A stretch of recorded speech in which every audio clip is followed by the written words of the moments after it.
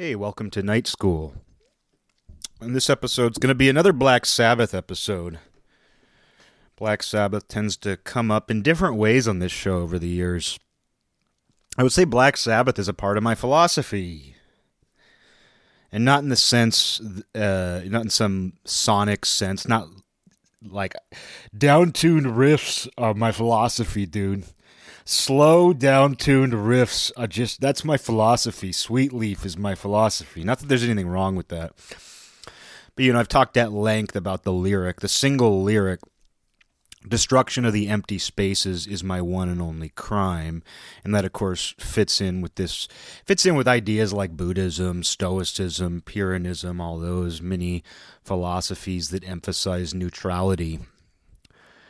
And how, a violation of the inherent emptiness, whether it's a good thing or a bad thing, whether it's beautiful or ugly or something else, doesn't really matter. It's always a crime. Anytime you disrupt the natural balance that is emptiness, that is neutrality, that is nothing. The second you put a dot on a piece of paper, on a blank piece of paper, you disrupt the natural balance. And you have to. Being a human is itself a testament to that. By being born, you yourself destroyed an empty space. You are filling a space that previously had been simply empty. And in doing that, you will continue to destroy other empty spaces because that is what you do. And it doesn't have to be a bad thing. You can do a lot of good with that. But you have to accept that anytime you say anything, anytime you do anything, anytime you take any action at all, you are destroying an empty space. You are offsetting some kind of natural balance. And then you come to find out that inaction does it too. Inaction destroys an empty space too, as long as you are alive.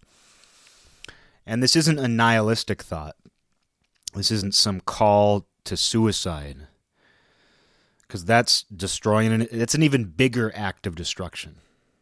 To waste your life, to kill yourself, that is an even greater and far worse act of destruction than the other empty space destruction you will come to do as a human being. So basically, you can't win. Yet, of course, you do wonderful things by destroying empty spaces. And you should always strive for those, but it also keeps you in check. It's easy come, easy go. You should remember that the good things come and go just as easily as the bad things. And even something good can be destructive. So that idea itself, just that one small lyric from the Sabbath, Bloody Sabbath album, just that one little lyric can be taken into all these different contexts. And it's not like Buddhism owns that idea, of embracing the inherent emptiness and gauging your actions, gauging your conduct in relation to that, the balance of that emptiness, which seems weird because you think of something balancing, you think of the visual of that, and emptiness doesn't really come to mind. But that's what makes emptiness so balanced. It's total. But, it's nothing, no particular philosophy, no particular belief system owns that idea. And that's why you find it in different places.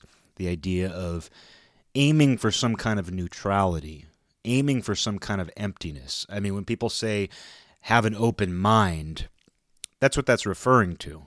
Having an open mind means having an empty mind. Because when you have an empty mind, you're willing to take anything in, even though that destroys the emptiness.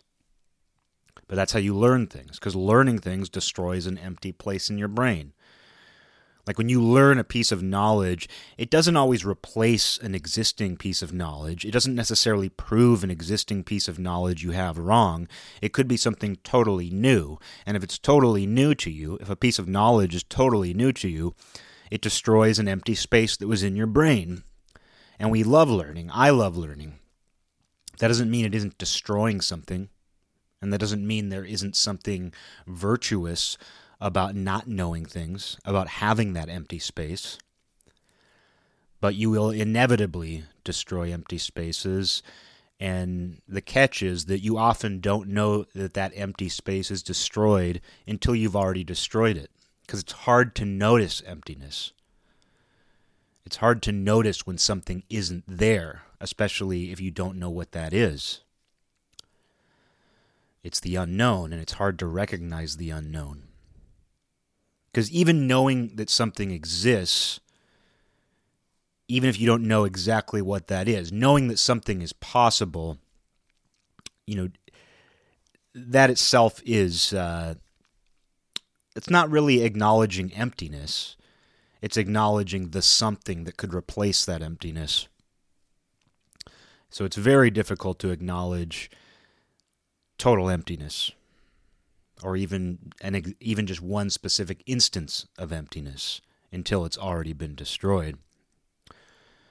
Wasn't even planning on getting into that lyric again, but I do think of it often.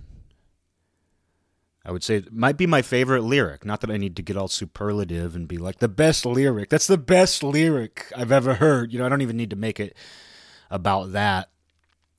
But when you just think about a lyric that I think of and have thought of since I was a teenager, probably more than any other, that is it. And I feel that way, too, about many Black Sabbath lyrics. And Sabotage, for whatever reason, Sabbath, Bloody Sabbath, and Sabotage, I think, have some of my all-time favorite lyrics. But yeah, that's kind of what I mean. Black Sabbath is just a philosophy. Musically, lyrically, just their existence at all. And they're a band that many people like. They're one of those universal bands that I feel like many people who otherwise wouldn't connect musically can connect through Black Sabbath one way or another. And people all have their own take on them. You have people who are like, they're the first metal band. They're the first metal band.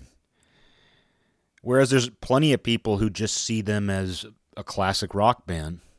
There's many people who just think of Black Sabbath as heavy, foreboding rock and roll. Heavy and foreboding rock and roll. Oh, you're talking about that heavy and foreboding rock and roll band? But there's many people who, to them, it's not really any different than Led Zeppelin. And that's funny, in the same way that baby boomers would say to each other, Beatles or Stones? You into Beatles or Stones? There was this little game that baby boomers would play. It was just a conversation starter where they'd say, are you more of a Beatles guy or a Stones guy? And of course, many people are fans of both, but it was kind of a fun little, kind of a game, kind of almost, it's taking a team, committing to a side. And, I've heard from my parents and people that at parties, someone would just come up to you as a conversation starter and say, Beatles or Stones? Beatles or Stones? And you'd say Beatles or say Stones. I know that my mom was more into the Stones, and she said one of her friends was more into the Beatles, and they would have a little friendly exchange about that, friendly arguments. And you sometimes hear that with Black Sabbath and Led Zeppelin, which I understand, but it doesn't make sense to me as a Sabbath fan. And I mean, it probably makes about as much sense as the Beatles and Rolling Stones when you consider that what they were doing. While I can understand why people connect them, given when they came to exist and what they sounded like, they really aren't particularly similar. They destroyed different empty spaces, is how I see it. And I guess in both of those cases, I do have a clear preference, where if someone were to ask me, I would say Rolling Stones. Not that I'm some big Rolling Stones fan, but the Rolling Stones are a band that I occasionally listen to, whereas I never go for the Beatles, not because I think the Beatles suck. Are the Beatles the most popular band of all time? Too bad they suck. Too bad the Beatles suck. It's not like I actually believe the Beatles suck. It's amazing that the most famous band ever sucks. I love it when people say that, though. They suck. Oh, the Beatles, turns out they suck. But I do have a preference. I prefer the Rolling Stones. I prefer Black Sabbath. But I see Sabbath and Zeppelin as this false dichotomy. I see it as a false dichotomy. It's a false dichotomy. That's what I say. When someone asks me, all 0 times that I've been asked in my life whether I prefer Sabbath or Zeppelin, I say, get out of here with that false dichotomy.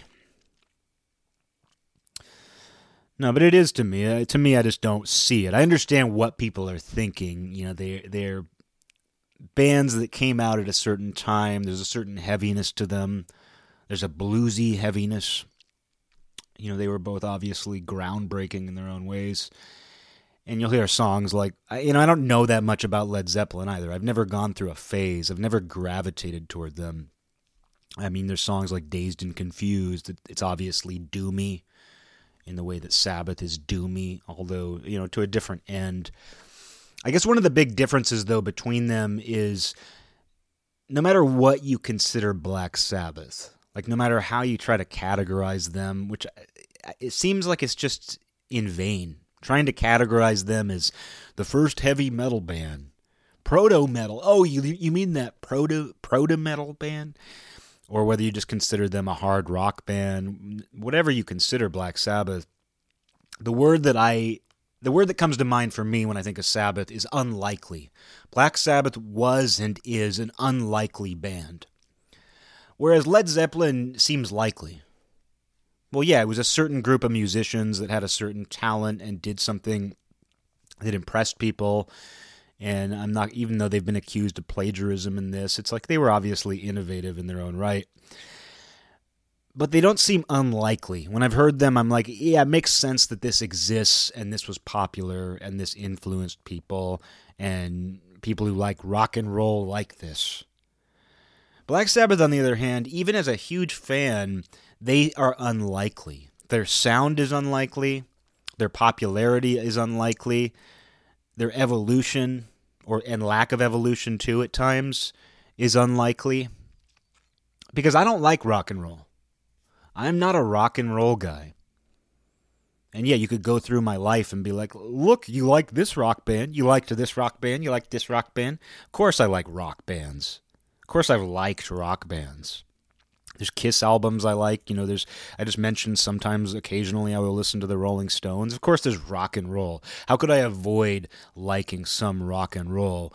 But I'm not somebody who's ever been excited about the idea of rock and roll. I've liked things that rock and roll has influenced. I've liked music that uses that format. But when it comes to just the straight idea of rock and roll, like I'm going to a rock show. Well, for me, it all comes back down to rock and roll. For me, it's all rock and roll to me. It's all rock and roll to me. You're going to talk about this and that, and for me, it all just comes back to I like rock and roll. I'm not one of those people, not because I hate rock and roll, but there is something that kind of pushes me away a little bit. There is something about the idea of like rock stars and just the spirit of rock and roll that's never done it for me.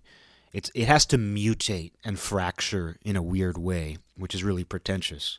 And I could never have a conversation with somebody who just likes rock and roll without them hating me, because I have to say stuff like that.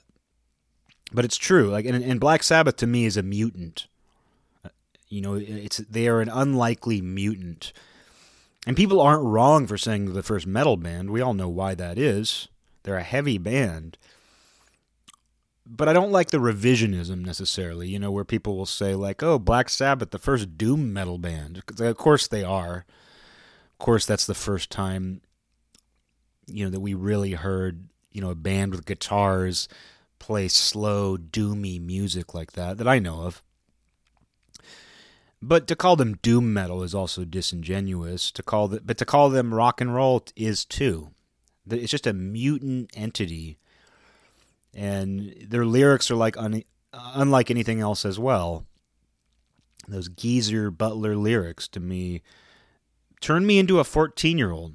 They turn me into a 13 or 14-year-old. Take your pick, 13, 14. They turn me into a kid whose mind is getting blown. And the older I get, I'm so old, I'll be 35 next month, and I know I'm very old. Although, let me just go on a little tangent there. I can't stand when people who are like over 50, or even just over anybody who's older than you are, the second you talk about how like, oh, as I've gotten older, I've started to think this, and then they just feel the need to say, oh, well, wait till you're 60. Wait till you're 52. You think you're old, 35-year-old? Wait till you're 62, and then you'll be saying blah, blah, blah. And then somebody can always turn it around on the 62-year-old and say, wait till you're 95. Wait till you're 95 before you talk, you little 62-year-old. You can always play that game. It's just that sort of competitive edge that always comes in for people. I mean, I mentioned it recently with the drinking or not drinking. You can always find someone who's like, oh, you drank a 3/5. You drank 3/5 of whiskey to yourself this weekend? Try 4. Try 5. Oh, you think you drank a lot because you drank 3/5 all by yourself? Well, try 6. Oh, you quit drinking? Because you thought you had a drinking problem? Well, I have a drinking problem. We just do that about everything. Oh, you think you're old? It's like because you're under the age of 40, you're under the age of 50, somehow you haven't gotten older and changed and learned things, and you can't express that if you have. Oh, you're 35. You think you're old? Oh, you think that things have changed for you now? Wait until you're 99. Anyway, everyone knows what I'm talking about. Everyone knows what I'm talking about there. But it's true where the older I get, simple things make more sense. I think I was always on a quest for something that was overcomplicated because I thought things had to be more complicated than they are in order for them to be interesting, in order for them to have some sort of substance to them. And I just came full circle and realized that, oh yeah, simpler ideas actually make much more sense, but I had to hack my way through the jungle with a machete, and I ended up doing a semicircle and came back to the most obvious path. But I also had to do that to get there. If I had stayed on the most obvious path the entire time, I would have been looking for something else. I would have been staring into the bushes. I would have been sticking my face into the bushes of that jungle looking for something. And so I had to hack my way through the bushes in order to come back to the main path and appreciate what that was and understand what it is, in order to have some sort of epiphany that told me, oh, okay, you're back there, and it's not defeat. Just because you ended up back on that path, it's not some form of defeat. It's not some form of, it's not like I lost. I didn't lose anything.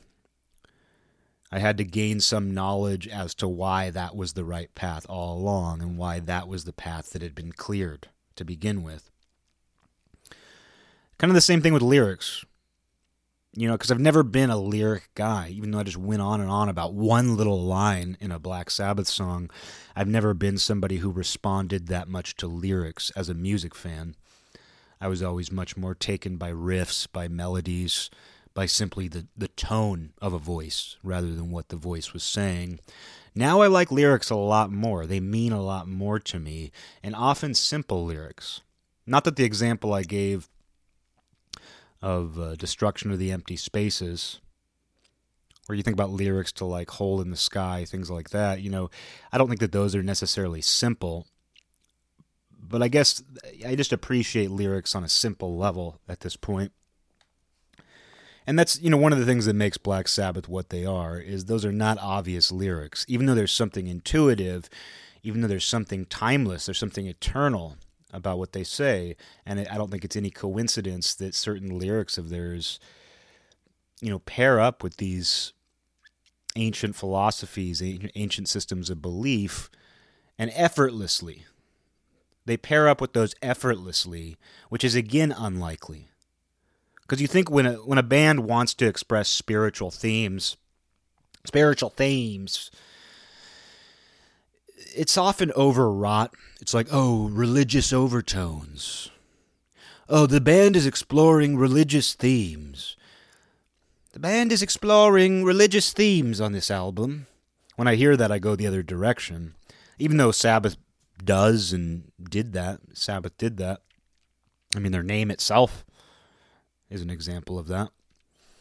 I don't feel that it seems effortless. It seems simple. It seems straightforward. It's intuitive. And I think that's why it worked so well with them. And again, the word I keep coming back to, you're going to hear it so many times in this episode, you're going to want to throw your dictionary out the window. Unlikely. You're going to never want to see or hear the word unlikely ever again. I'm going to say it so many times. But Black Sabbath was just too unlikely to categorize as anything else. And just to finish up the thought about like the Sabbath and Zeppelin idea. Are you more of a Sabbath guy or a Zeppelin guy? There's plenty of people who I'm sure love both of those bands. They're all over the place. They're people who like rock and roll. And even though I'm a metal guy and I just went on this rant about the fact that I'm not into just the idea of rock and roll. I don't like rock and roll as an idea. Even though I love things that it produced, and I do like rock and roll bands, I've never been sold on the rock and roll spirit. It's not me. But I do like that some people just see Black Sabbath as a rock and roll band. I like that they're amorphous enough that people who are fans, people who come to be doom metal fans in 2003 become Black Sabbath fans because they've retraced their steps back to them. And they're like, oh, you know what? I didn't realize I liked Black Sabbath until I realized that doom metal bands have just been ripping them off or trying to emulate them for decades. You know, I like that somebody can retrace their steps back from these niche genres and find Black Sabbath on those terms. And I also like that somebody can just be a 14-year-old who goes to Target and buys a Led Zeppelin shirt and listens to Jimi Hendrix, but also loves Black Sabbath simply as a good rock and roll band. I like that they can just fit wherever you need them to fit. And that's kind of what I mean about a lot of people being able to find common ground over Black Sabbath. Because I've got friends who are not into that much heavy music. I've got, I think about a good childhood friend of mine, and I used to go over to his house every Friday to drink, and we would just sit there and listen to Sabbath sometimes. And we would never sit there and listen to metal. He was really into like indie rock and like folk and things that I don't listen to, singer-songwriter stuff that I would never want to listen to. And we would never sit around and listen to that. We would never sit around and listen to like each of our niche interests in music, but he could just throw on Black Sabbath and I'm happy. And that's interesting that they fill that kind of role. Again, unlikely. I'll stop saying it because I'll hate myself. I don't care if you hate me for repeating a word over and over again, but I can't leave this episode, the room that is this episode, the cage that is this episode. I can't leave this cage hating myself. I just can't do it. But yeah, they do kind of just manage to be this amorphous entity.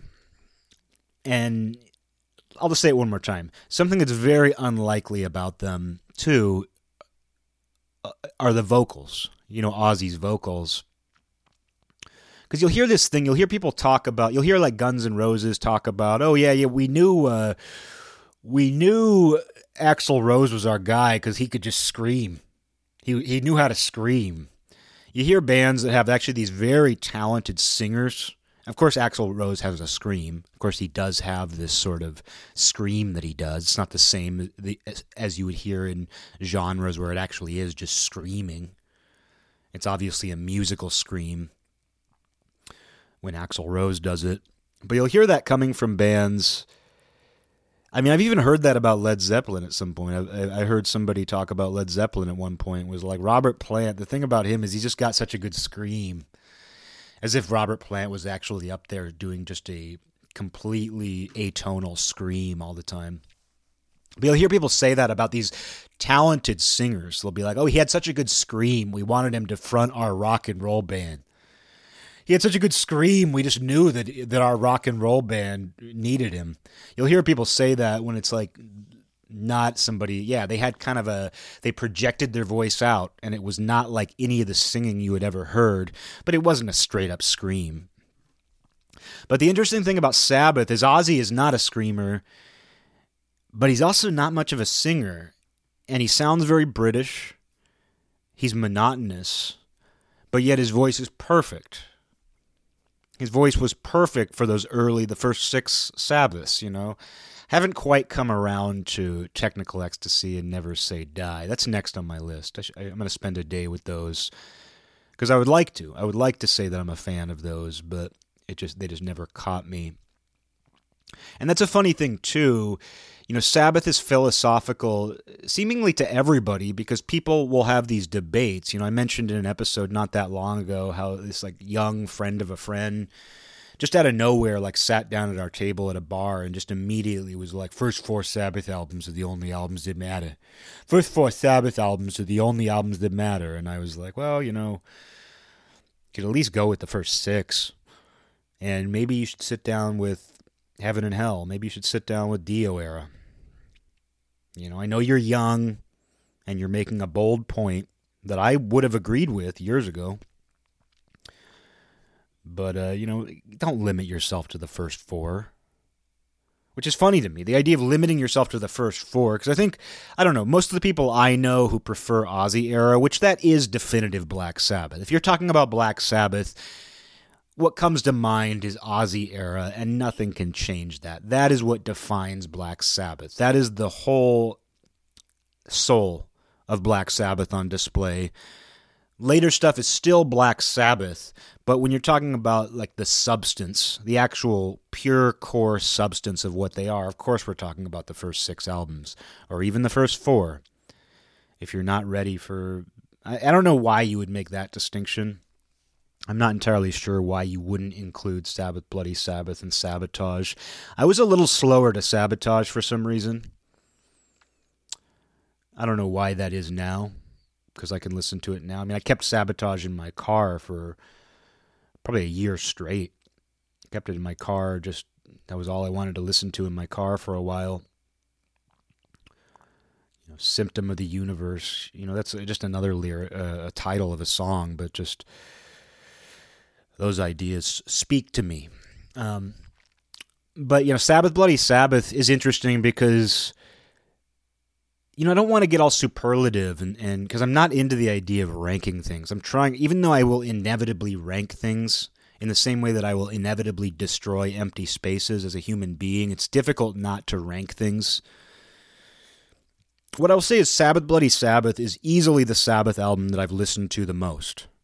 In terms of just quantity of listens, frequency of listens, Sabbath, Bloody Sabbath, easily. I know that it's the album I've listened to the most. Do I think it's the best? If I had to actually sit there and decide what's the best Black Sabbath album, I don't think I would say that it's the best. But the fact that I gravitate toward it so often says something to me, and I wouldn't even be able to tell you what that is. It just sets a certain tone. Would I say it's the absolute, you know, peak of Black Sabbath? I don't know. I mean, I kind of see, if we're talking about Ozzy Era, I just see that as kind of a collective mass. And fortunately, you know, each of those albums has their own identity, which is pretty amazing considering that they weren't a band that tried to force themselves too far in certain directions. They didn't try to be more dynamic than they had to be while creating new and interesting music on each album. You know, for whatever reason, Iommi's little severed fingers did exactly what they needed to do to express themselves, but they didn't need to exceed that. He didn't need to pretend that his fingers were longer than they really were.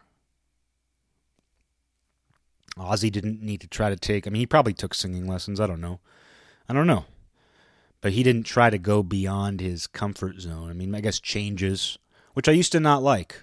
Like, I used to be one of those people, in the same way that I used to say I only liked Ozzy Era, I also used to be one of those people who was like, yeah, I like everything they did with Ozzy except Changes. Except Changes. And then, you know, I got some pushback from a couple friends over the years about that. And then one day I was just like, this song rules. It's just like, Changes rules. Just one day it clicked. And yeah, Ozzy, maybe, I don't know, did he try to go outside of his comfort zone on that? It's an uncomfortable song. Even though it clicked with me, I'll still say Changes is an uncomfortable song. But, and then later, I reached a point where one night I put on Heaven and Hell, and I was just like, this is my theme right now. By the time Die Young came on, I was just like, yeah, you know what? I will put this right next to all of the other Black Sabbath albums. And not say that as some sort of controversial statement, because I'm sure there's 10 million people who would agree with me. I don't think it's controversial. There's plenty of people who will tell you they love, the same Sabbath albums I love. And I don't know. I don't put Mob Rules quite as high up as Heaven and Hell. I mean, you can listen to Sign of the Southern Cross, and if that doesn't speak to you, I'm surprised you're a Sabbath fan, really, if that doesn't speak to you on some level. But I don't know. I don't need to be going through some album by album Black Sabbath. I don't need to review every Black Sabbath album here. I mean, I love Dehumanizer. Another, The Return of Dio. I honestly haven't really spent enough time with Tony Martin. Is that his name? I haven't really spent enough time with that. I want to spend time with it all. But the point is just that, I was not accepting of the Dio era, at a certain point in my life. I just thought, that's not Sabbath. That's not Sabbath. And then one day, listening to Heaven and Hell, I felt like I was in Heaven and Hell. I felt like I was in Heaven and Hell, and I was listening to Heaven and Hell, and that one really clicked.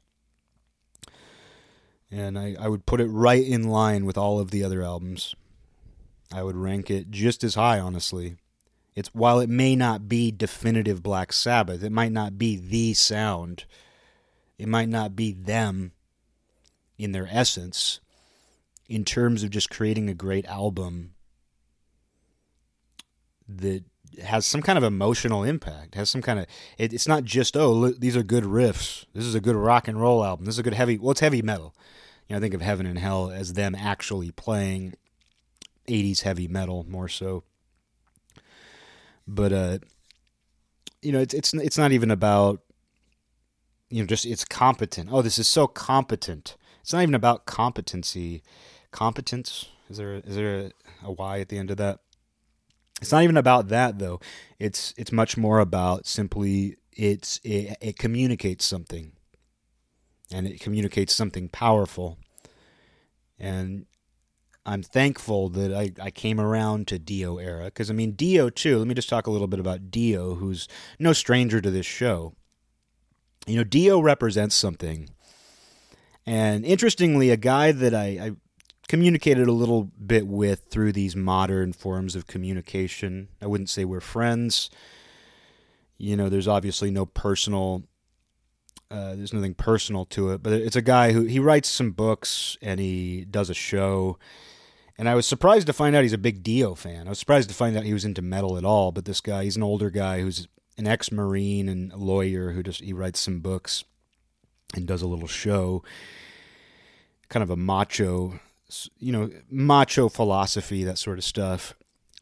But I talked to him a little bit just about Dio and things, because, Dio represents something to people. And it's interesting when it's somebody who you think is kind of just more of a normal person. It's interesting when you find out that Dio or someone like that represents something to them beyond just being a musician who you like. That he seems to, I don't know, because I didn't grow up being into Dio. I knew who he was, but I didn't grow up. As a teenager, I wasn't a Dio fan. I've had to retrace some steps to get into some of this stuff. And, I think part of my interest in Dio has been, falling in love with Heaven and Hell, finding out Dio was an excellent doo-wop artist. And he represents something that's important to this show in the fact that Dio is maybe the only artist who was both a doo-wop singer and a heavy metal singer. Very few people were in a position to organically bridge that gap, because I'm sure you could find somebody could find somebody who sang both doo-wop and heavy metal, but it's probably artificial. It probably sucks. Because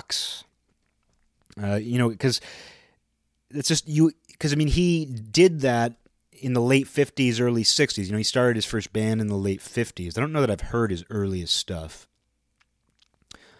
But I've heard, plenty of Ronnie and the Redcaps and Ronnie Dio and the Prophets. And he was not just a doo-wop. He wasn't just a competent, again, that word, competent. He wasn't just a competent doo-wop singer. His songs are incredible. Some of those doo-wop songs, some of those Redcap songs, some of those Prophets songs, they're actually some of my favorite doo-wop, honestly, because his voice is that good. And the fact that he was of the right age to do that at the time that it was relevant. Because I don't like doo-wop past its expiration date. Every once in a while, I like the novelty of a retro group who still performs doo-wop or who performed doo-wop in the 70s or that kind of thing. Sometimes I like the novelty of it, but when it comes to actually doing it, there's a clear expiration date. 1965 tends to be the last year that doo-wop is actually organic and good and not tainted by all of the toxic cultural forces that were building and brewing by the mid to late 1960s. So doo-wop does have an expiration date. And the fact that Ronnie Dio was doing it when it was at its peak. And he's an East Coast Italian with a beautiful voice. Why wouldn't he have chosen doo-wop? And there's passion to it, and the songs are well written. I don't know if he wrote the songs, but he performed them extremely well. But the fact that he was the perfect age to have been a 20-year-old doing doo-wop in 1962 and to have been just young enough to be able to do heavy metal without being ancient. It's not like we're talking about Pat Boone's heavy metal album. We're talking about Ronnie Dio being, I guess he probably would have been in his late 30s on Heaven and Hell, and then in his 40s for his solo albums through the 80s. And he's the perfect age to organically do both of those things. And I don't know if anybody else did. I don't know if anybody else did doo-wop and also did heavy metal, and then of course hard rock in between, but just in terms of my own taste, my own interests, for someone to have done both doo-wop and heavy metal and to do it organically at the peak of both of those genres without it being a novelty. There we go. That's unlikely. That's extremely unlikely. So Ronnie Dio has come to represent something special to this show. Every Night's a School Night, the radio show, because nobody else really has bridged that gap that I know of. And if somebody can find somebody, let me know, but I'm just unaware of anybody. Because you'll find certain people who became rock artists, country artists, who got their start doing doo-wop, because that was the path to success if you were trying to be a singer in the late 50s, early 60s. So you'll find a lot of country artists, a lot of rock artists who were in doo-wop groups, other genres too. Simon and Garfunkel both did kind of teener, pop, doo-wop tinged pop. You'll find people like that. Scott Walker, although he's kind of another unlikely entity. And I don't feel that he strayed that much, even though he kind of went into more of an overtly dark area. And I'm not a huge Scott Walker fan. I like it. He did that song as Scott Angle that I played on Every Night's a School Night. That's more of a teener sort of doo-wop tinge song. But Scott Walker is cool in my opinion. I'm not somebody who sits around in a dark room listening to Scott Walker. But you'll find people like that who got their start doing that sort of Every Night's a School Night music. But doo-wop, or Dio-wop, Dio-wop, Wop-Dio. Dio, though, he's the only person I'm aware of to have actually bridged that gap between authentic original doo-wop in the early 60s and authentic and original heavy metal in the 1980s. So again, it's amazing that he existed at all and that he could do that in a way that was relevant 20 years apart. Because 20 years, that's massive, especially back then. I don't know about now. I've talked about how just the cultural cycle, the Ouroboros, it's changed. And I don't know that I don't know that generations are as different as they were. Things might change quicker, but in changing quicker, I don't know that they change enough. There's a riddle for you. There's a riddle. That was a Black Sabbath lyric. No, I don't know. I feel like our system got very messed up. I feel like the system, the forces that changed culture and caused generational shifts have gone haywire. So 20 years, when you think about between the early 60s and the early 80s, just how much happened musically alone. You could talk about other cultural forces, but just what happened musically during that time, and the fact that this one guy could do both things without being a hack. And I like Ronnie Dio too, just as a person. If you've seen interviews with him, what people would call a straight shooter. Obviously very sharp, a lot of integrity, a very clear mind. And I respect that. I respect that about him. He seemed to have a very clear idea of what he was doing, and he talks very candidly. There's a good interview that I saw of him where he talks very candidly about the bullshit politics that were going on when he, was with Black Sabbath, and just some of the ways that, not even denigrating his bandmates or anything like that, but just kind of, he's addressed some of that stuff in a way that tells me he was a very sharp guy and a professional. So I do think Dio represents something even more than just Dio the artist. I think just as I don't know, he ties some things together that I think otherwise wouldn't have been tied. And he fits. He is just as unlikely as Black Sabbath is unlikely. And I don't expect everyone to be a Dio fanatic, and I wouldn't say I'm a fanatic. Although I have been listening to his albums, the 80s albums, and up through Lock Up the Wolves. Last few days I've been listening to those up through that. So I am a fan. But I'm a fan of the whole spectrum of his work, and maybe someday there was a Rainbow album I liked. I'd have to revisit it. It's been probably 15 years since I've heard it. So maybe I'll talk about Rainbow next time. Maybe I'll just review music. It'll be the best show ever. There's nothing better than podcasts where someone just reviews music. There's nothing better than podcasts where someone just talks about music. They talk about every Black Sabbath album. Now, the only reason I'm making an exception here is because Black Sabbath, to me, is somehow more than just a band. There is somehow a philosophy built into them or something. They somehow opened a door to something else that wasn't just the music they were playing, that wasn't just the lyrics they were singing, that was more than just the sum of their parts even. And some people just intuitively get that, and they get it on their own terms.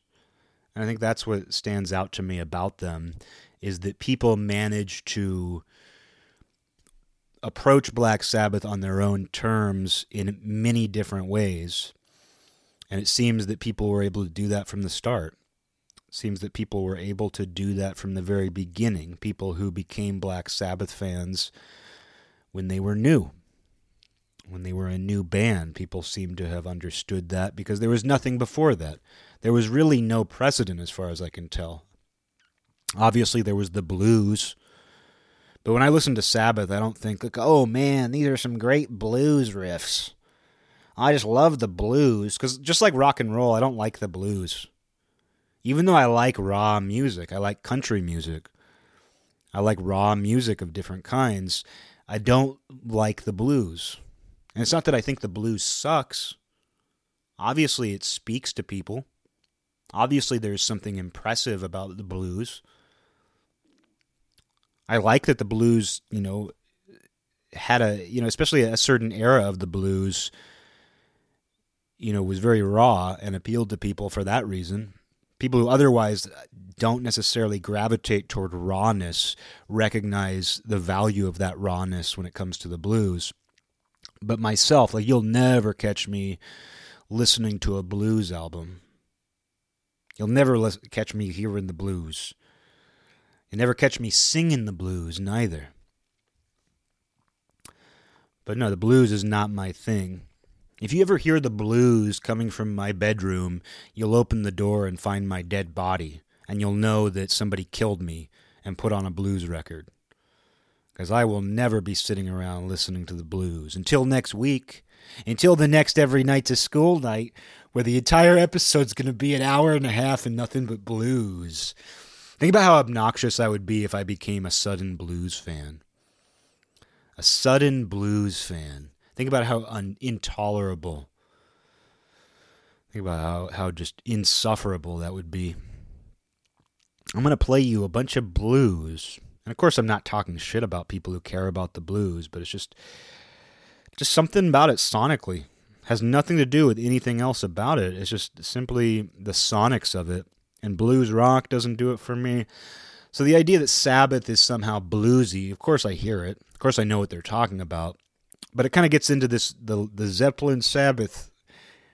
Are you more of a Zeppelin or are you more of a Sabbath? It kind of gets into that discussion again, where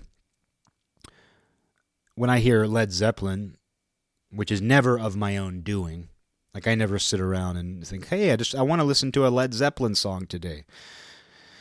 It goes hand in hand with the blues, and I guess it kind of is the blues, because, you know, when I hear them, I'm like, oh yeah, I hear that this is a... When you hear them play the blues, like when you hear them do their bluesy thing, it's like, you know what they're doing, you know what they're influenced by. Whereas Sabbath is a mutant. Sabbath is much more of a mutant, where, yeah, you can hear that there's a blues influence. You can tell that what they're doing has, you know, some sort of root in the blues. But it goes beyond that. And maybe not beyond. Maybe it doesn't even go as far as that. Maybe it's actually far more limited. But it's nonetheless unlikely. Because something doesn't have to exceed a standard. Something doesn't have to go too far to be unlikely. Something can actually move a centimeter, and that itself is unlikely. That itself is special. Something doesn't have to strive for some great thing beyond our current standards. You know, something doesn't have to, you know, try to run a marathon. Something can just move a centimeter away from that emptiness, and that itself can be a far greater accomplishment in many ways. And that's sort of how I think about Sabbath, is they just sort of, they moved just a tiny bit. They knocked the balance off just a tiny bit, and that created so much. Because, yeah, you can look at bands like the Beatles and be like, yeah, they influenced everybody. Or Elvis, for that matter, who influenced the Beatles. Because you'll hear Paul McCartney talk, and it's like, I decided to start making music when I heard Elvis. And you would never think that. You know, you don't think of, oh, the Beatles? You mean that Elvis cover band? You know, you don't think of Elvis when you hear the Beatles, you know, 99% of the time. But, you know, it's the same thing for bands that the Beatles influenced, where most of the bands that the Beatles influenced, you don't listen to them and go, oh, I can tell they were listening to the Beatles. I mean, maybe people who are more knowledgeable about music can say that. But very rarely, you know, considering how many bands were influenced by the Beatles, you don't usually hear that much Beatles in them. However, with Sabbath, bands that were influenced by Sabbath, you often hear a lot of Sabbath in them. And the fact that Black Sabbath ended up being one of the most influential bands of all time, impressive. It's impressive that that band of all bands ended up being one of the most influential of all time. And it's instantly identifiable when you hear a band and you know they were influenced by them, when you know they were fans of them. Not necessarily because they're trying to mimic them, but there was something so definitive, there was something so uniquely Black Sabbath about what they were doing that you can recognize it immediately in bands that were fans of them. And of course, there's a lot of bands that were influenced by Sabbath who don't really sound like them. Of course there are. And you think about heavy metal taking its cues from Black Sabbath, which it did. But, that went in a much more trebly direction. A lot more high-pitched, a lot faster. So it's not that everything that was influenced by Sabbath sounds like Black Sabbath, but it's interesting how many things that are good in their own right, or even great, want it to be known that they were Black Sabbath fans in the way they write their music. That's an interesting thing about it, is it's not that these are plagiarists. It's not that these bands are uncreative, but there are many bands who sound like Sabbath and they want you to know that they are influenced by Sabbath. They're not trying to hide it, but they're also not trying to steal from them either. It's not just that Black Sabbath influenced them to pick up their instruments like Elvis did for the Beatles, or the Beatles did for a million other people. It's that people who were influenced by Sabbath, it's almost like they're part of a...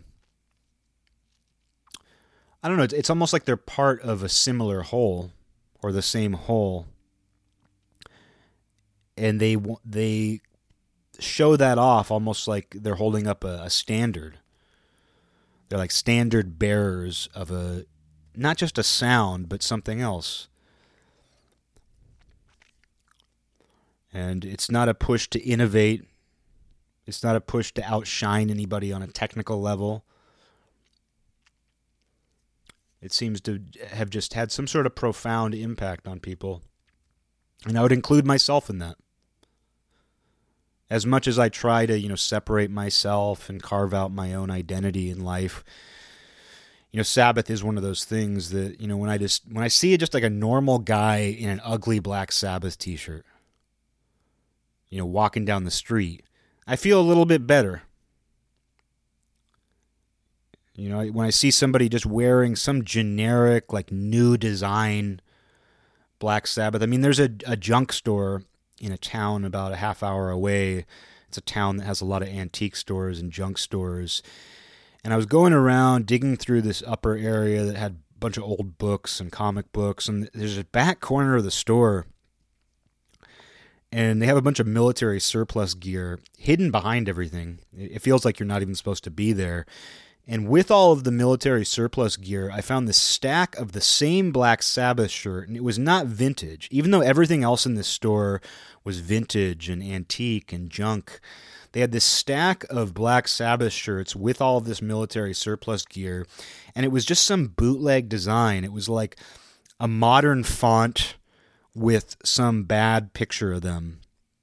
It wasn't pixelated or anything, but you could tell that the band did not produce these shirts themselves, and somehow this junk store got like 5 of the same shirt.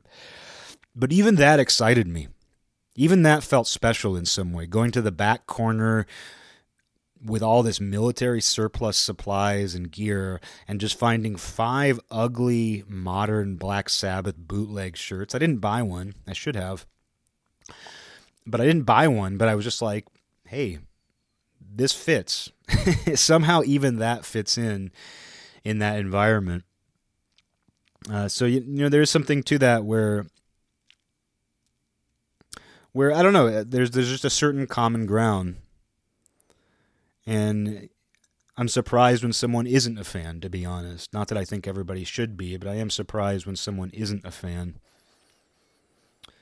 Because it's always worthwhile to me to celebrate something that's that unlikely.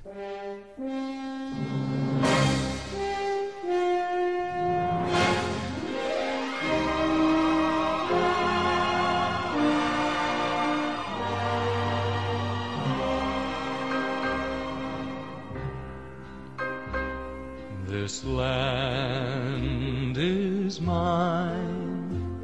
God gave this land to me. This brave, this golden land to me. And when the morning sun reveals her hills and plains, I see a land where children can run free. So take